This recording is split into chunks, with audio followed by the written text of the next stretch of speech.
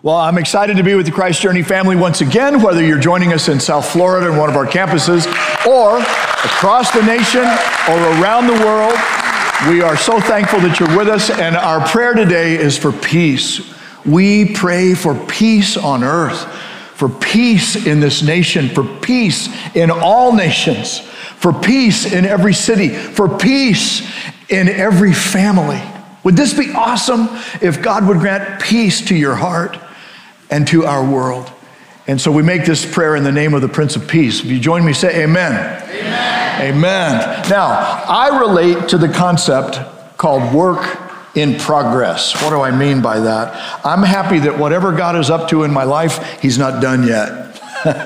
That's what I mean by that. That my tomorrows can actually be better than my yesterdays. And that helps me remember that when I make mistakes, that doesn't mean I am one. Have you learned that yet? Just because you make mistakes doesn't mean you are one. I mean, parents, this is really important. Just because your kids make mistakes doesn't mean that you treat them as if they are one, right? Right, yes. Husbands, wives, same thing. Just because you might step into mistakes from one another doesn't mean that your marriage is one.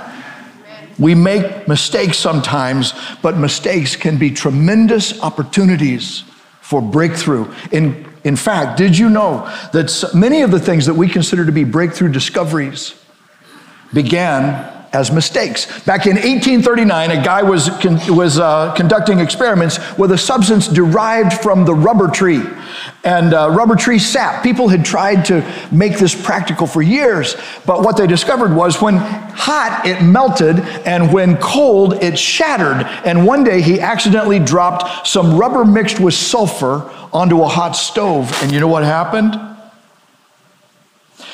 The heat made the mixture firm, yet flexible. And when cold air didn't make it brittle. The guy's name was Goodyear. And ever since then, you know what? His mistake has helped transform rubber into many of the products that we use every day. Another guy, after seeing a bottle of wine spill on a tablecloth, maybe you've experienced that, thought, what if I could come up with a waterproof coating for cloth?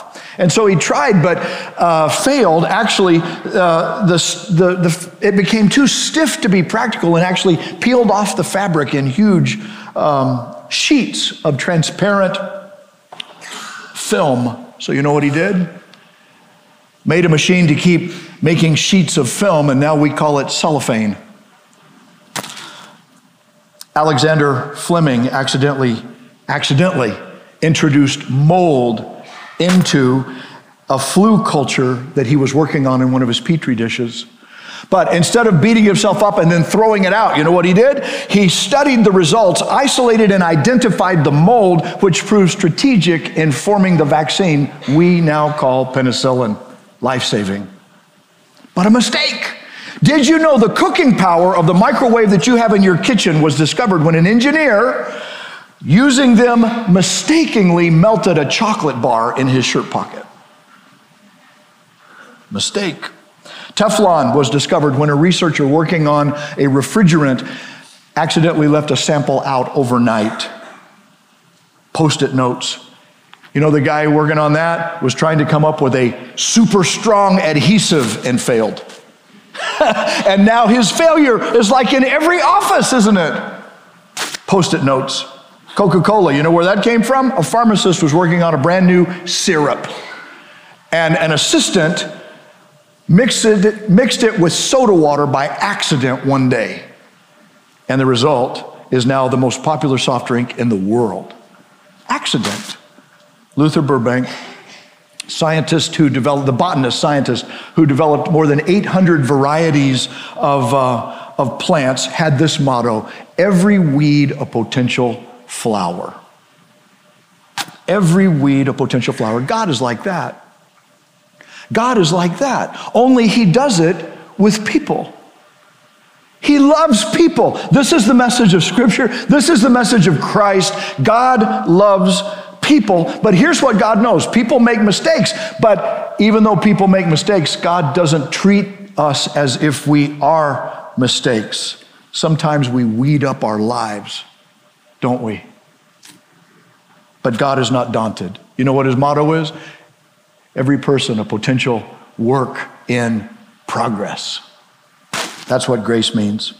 And as a case in point, Simon Peter, we find his story in the Gospels and in the New Testament. He's like case study exhibit A of what does a work in progress making mistakes look like.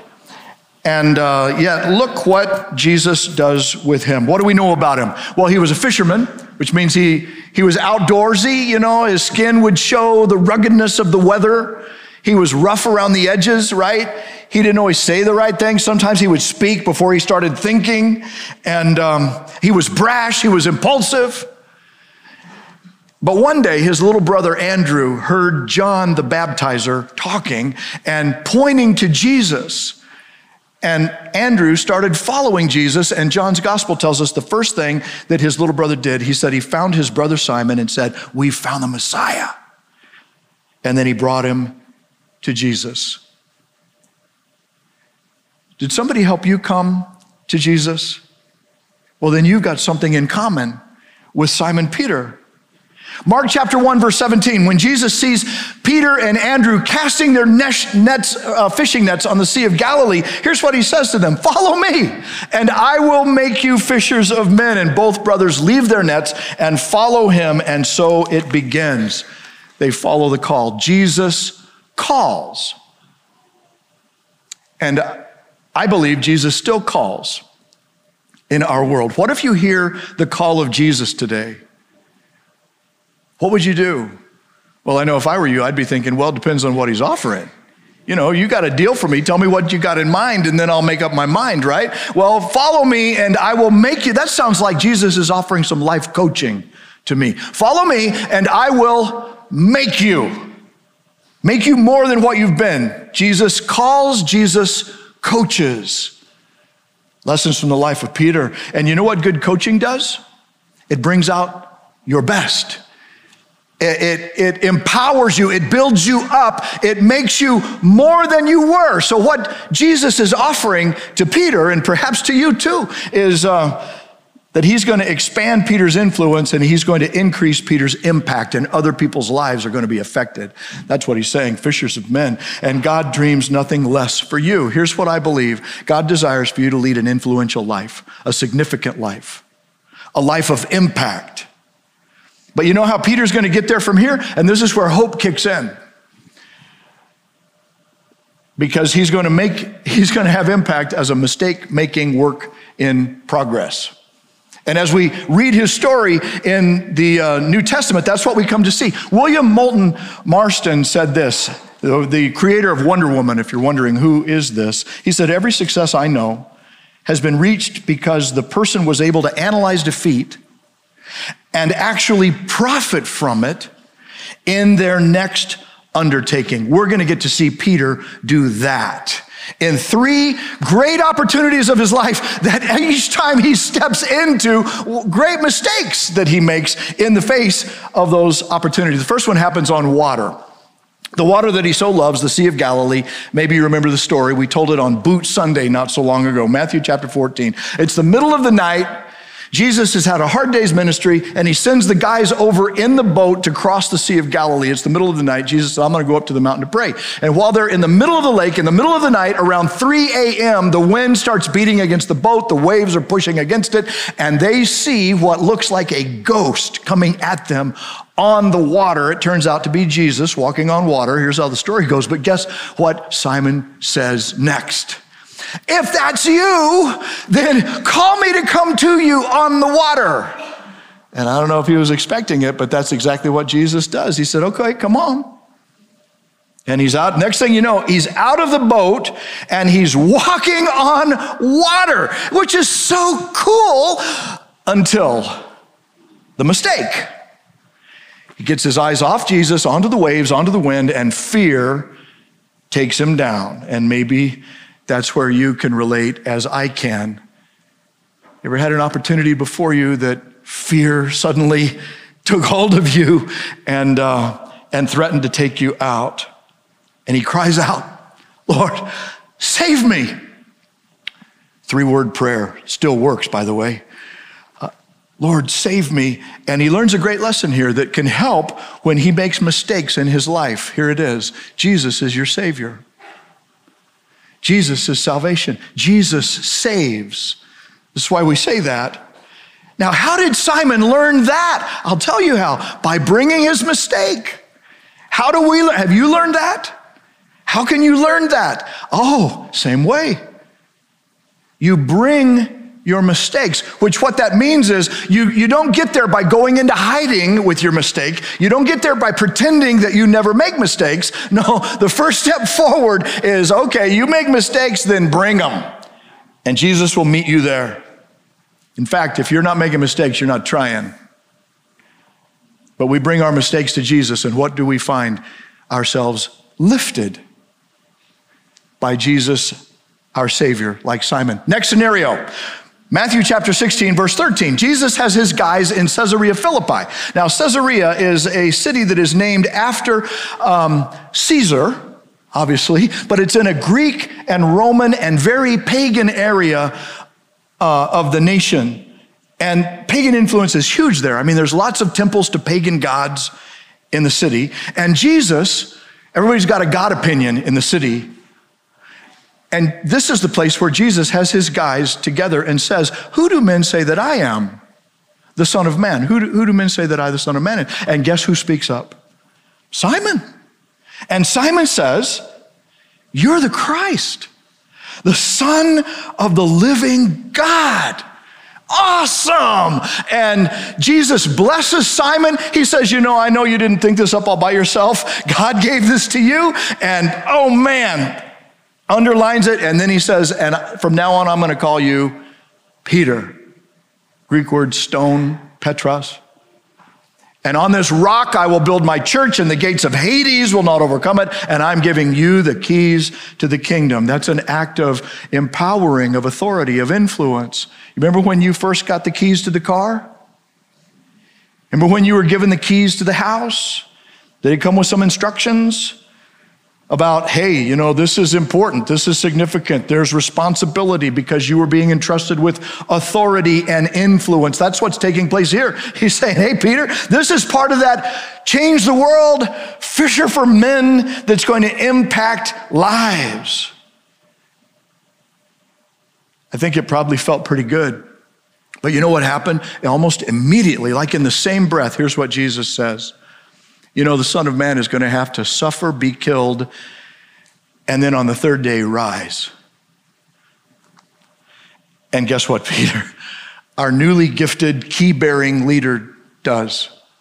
He says, no way, Lord. No way. You shouldn't suffer. You shouldn't die. And what does Jesus say? You remember? Get behind me, Satan. What is that? Well, Jesus knows that being Messiah means suffering, it means serving, and it means sacrifice. It means atoning for the sins of the world. Messiah doesn't happen any other way from God's perspective. But in opening his big mouth, here's what Peter does. He inserts his big foot and he makes a big mistake and contradicts the very plan of God. Pretty significant. You ever said something and immediately as it got out, you wished you hadn't said it? More about that next week. But this was a huge error. I mean, Jesus even calls Simon, Satan? What? How does that feel? Well, imagine yourself. You're in class as a kid, elementary school, and the teacher asks a question and you offer a great answer. And in front of everybody, the teacher goes, oh, that's so smart, Billy.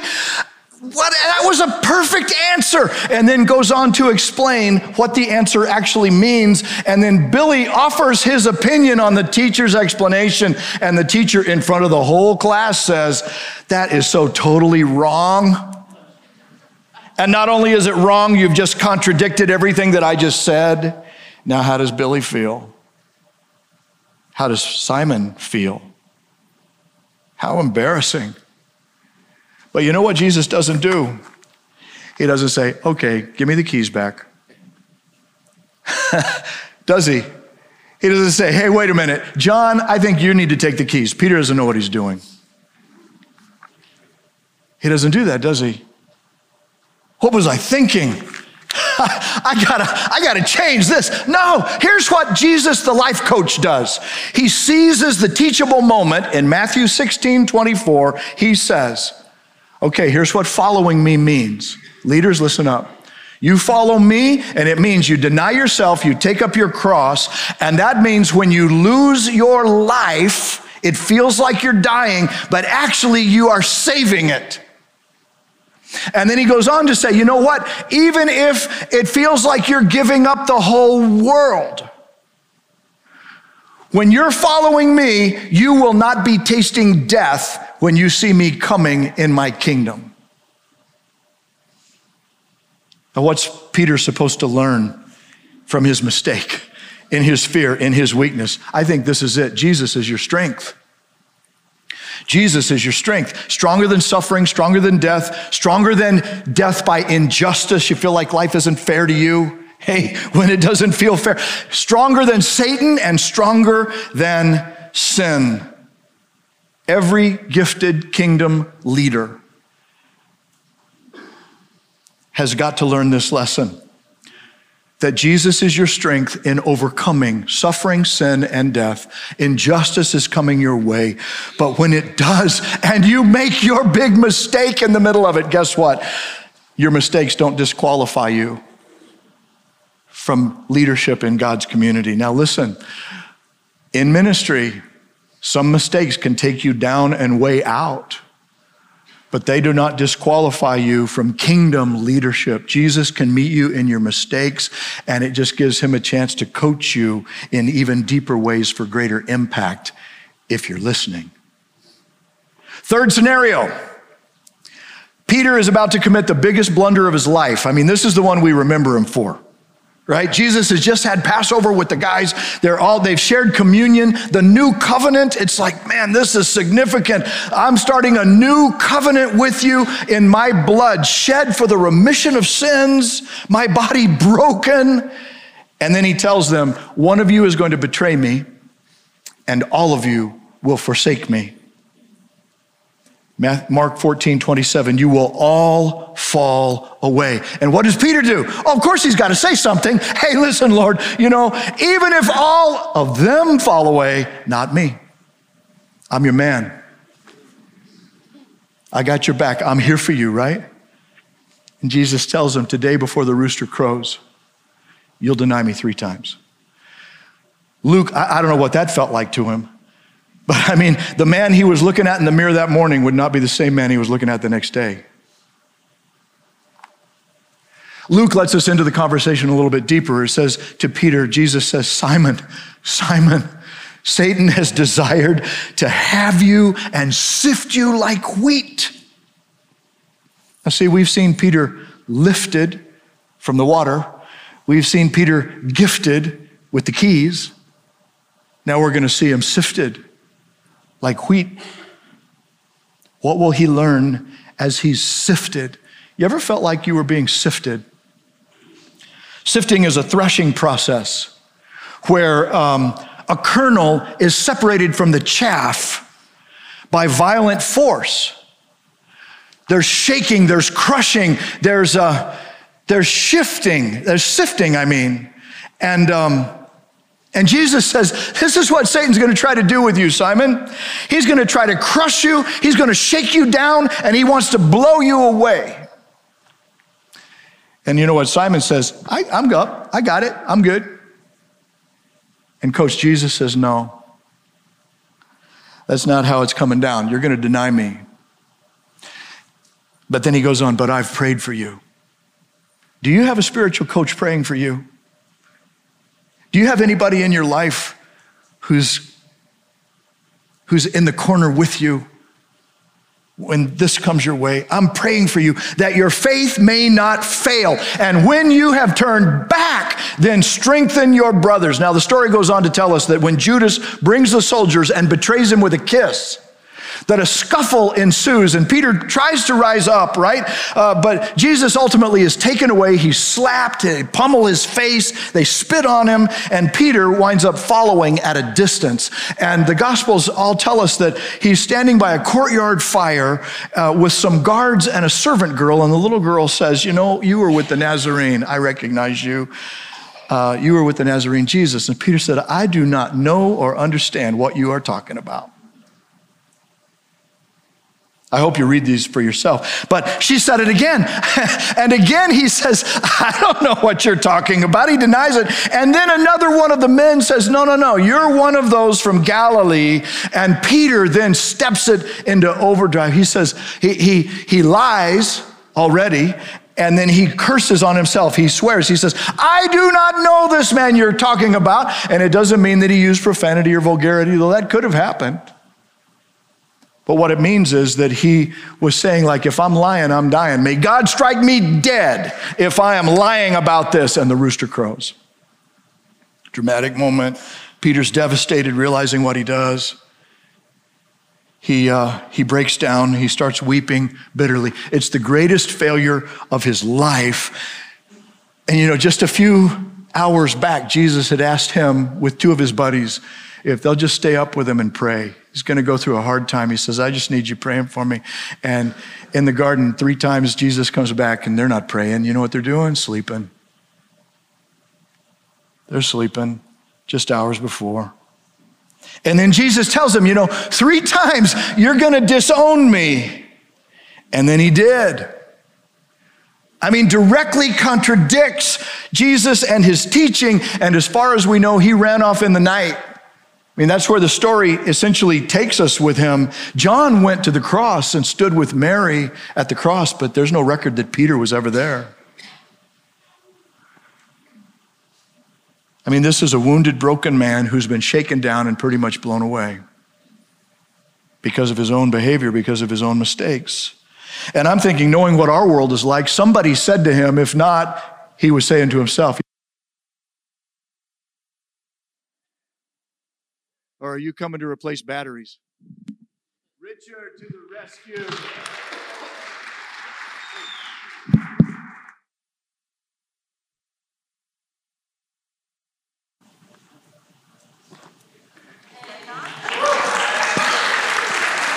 Checking, testing, 1, 2, 3. Thank you very much.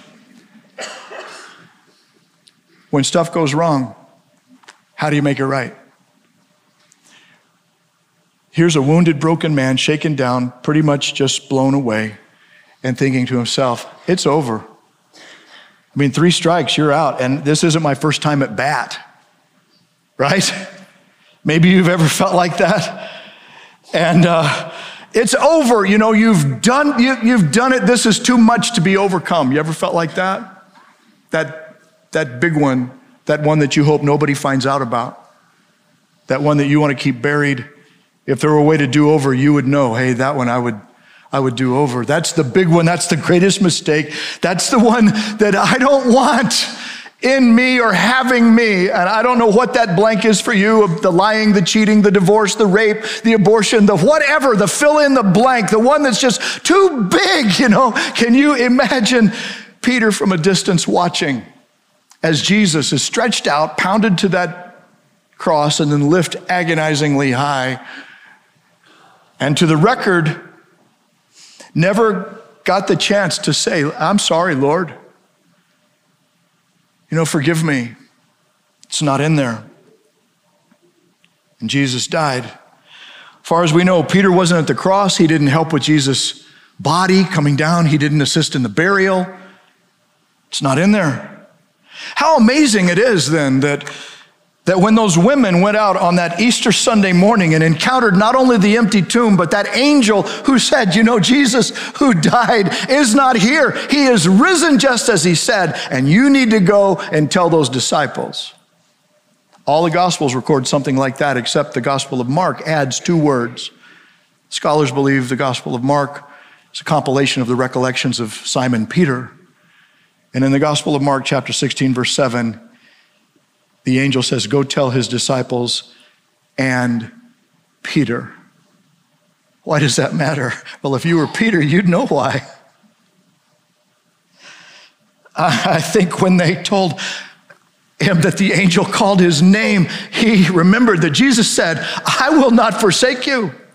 I'm praying for you.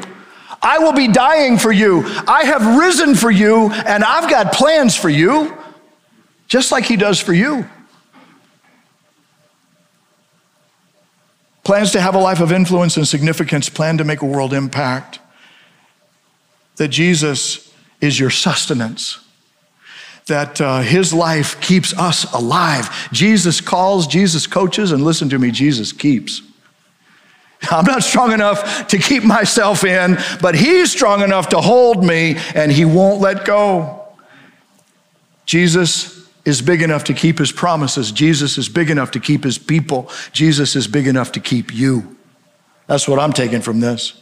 It doesn't matter your failure, your sin, your mistakes, God forgives, God restores. Now, what we've just seen in the experiences of his life, Peter has been lifted, gifted, and sifted, and each time made mistakes in the midst of the experience. Maybe you can relate to that in the highs and lows of your life journey, that you've made a few along the way. Here's what I'm thinking. We all have pain, but we also all have dreams. We dream great dreams, and then we have them soured by some kind of disappointment, some from the outside, some from the inside. We experience failure. We make promises that we can't keep or that we don't keep, and then they bite us. What are we supposed to do then? And here's the maybe, I think. Maybe then it's time to realize this: better to follow and fail than fail to follow. Would you say that with me? Better to follow and fail than fail to follow. Now, Anthony Gonzalez, a pastor that was raised up here and is now serving on the campus, came up after the first experience today. He said, you know, Bill, you know what that is? That's shifted. If we've seen him lifted, gifted, and sifted, you know what you can do with that? I said, man, Anthony, what a great insight. You can shift into another gear. You don't have to stay stuck in your past. Here's what you can learn. Christ brings value even from your mistakes. That Jesus saves, Jesus strengthens, Jesus sustains. What are you learning as you have been lifted in life? Some new opportunity came your way. Have you invited Jesus to meet you there? If you've been gifted with authority or influence, when you've been sifted, what are you supposed to do then? Can you invite Jesus to meet you there and just decide, I'm not going anywhere. I'm going to hang in there. This is just the conviction of staying in the race. Somebody said a diamond is just a piece of coal that hung in there under pressure. Well, the pressure's coming, but maybe that's the takeaway for you today. God's not giving up on you, so you shouldn't either. Keep following. Keep following. Sometimes life is messy, isn't it? Life is messy. Marriage is messy, isn't it? Parenting is messy, isn't it? Yeah. Business, negotiating a business deal, closing a deal, that can be messy, isn't it? You know, there's so much about life that can just be so messy. People can be messy. And labor and delivery, ouch, and this is messy. And yet, life comes from it. I'm thinking maybe every life listening to me today involves some of that messiness, but we keep following. What can you do? You can keep following. Maybe you have a loved one who was close to God and now seems far away. Maybe they're in a time of sifting. You know what? You can pray for them. You can be there for them. Just because somebody is far from God doesn't mean they stay far from God. Just because somebody falls away from God doesn't mean they stay away from God. You just keep following. Maybe you feel like what you've done is just too much to be forgiven. Listen to me. You're wrong. You're wrong. You listen to me? You are wrong. Some of our mistakes tend to keep us from God. None of them keep God from us. This is why Jesus came. God commended his love in that while we were yet sinners, making our mistakes, Christ died for us. Would you let him show you that failure is never final when Christ is on your side. You just keep following.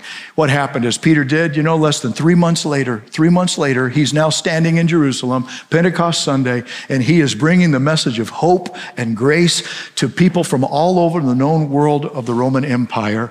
And by the end of the message, well, here's how the Message version puts it. Simon says, change your life. This is Simon Peter preaching. Turn to God and be baptized, each of you, in the name of Jesus Christ, so your sins are forgiven. Receive the gift of the Holy Spirit. This promise is targeted to you and your children. Hold on to that one, right? But also to all who are far away. Did anybody know what it feels like to be far away? Peter did. He said, oh, I know this one's real. If you feel far away from God, here's how you can be close. In fact, whoever our master God invites, and that day after his talk, about 3,000 took him at his word, were baptized and signed up. Signed up for what? Signed up for life change, responding to the call of Jesus Christ to let him be their coach in life and keep them as they keep on following as works in progress, even though they're making mistakes. Would you pray with me? Thank you, Lord, that just because we make mistakes doesn't mean you treat us as if we are one. Thank you that we bear the image of the Almighty in our creation, and that you have chosen to so outlove sin and mistakes that its scar will never have us, that you are redeeming us even now. And I'm praying for people whose hearts have been open, your spirit has come into them in their spirits, and they are resonating today and bringing their mistakes to you. I pray that you would meet them with a fresh breath of forgiveness and of lift, just as you did Simon. And for those who are struggling, being sifted, my Lord, would you hear our prayer as we seek to intercede for one another and carry them through until the strength comes. And especially, Father, today we pray for those who are on the front end of their spiritual journey, who would like to know you personally and are just taking that step right now. If that's you, then here's a prayer you can offer. Lord Jesus, I believe you're calling me, and I invite you to be my coach. Come into my life, forgive my sins, and I receive the gift of salvation in the presence of your Spirit, that you could make me the person you would have me be. And I'm trusting you now in Jesus' name. Now, our heads still bowed just for a moment, but if you prayed to take that step of faith and open your heart to Christ, and you would let me ask God's blessing upon your decision, would you simply raise your hand and hold it up just for a few moments? Give me a chance to look around the room and have an opportunity. If you're joining us online, there's an orange banner right there that you can tag right now, right here in the front. Thank you, gentlemen. Thank you, ma'am. We have others to my left. God bless you. Toward the back. And then to my right. God bless you. Amen. Lord Jesus, and in the center I saw you, sir. Thank you. For every hand that's been raised, every heart that's been opened, we invite the presence and peace of your Spirit to meet us in a profound way that gives us the assurance of hope and takes us to the next level. For each one, we pray in Jesus' name, amen.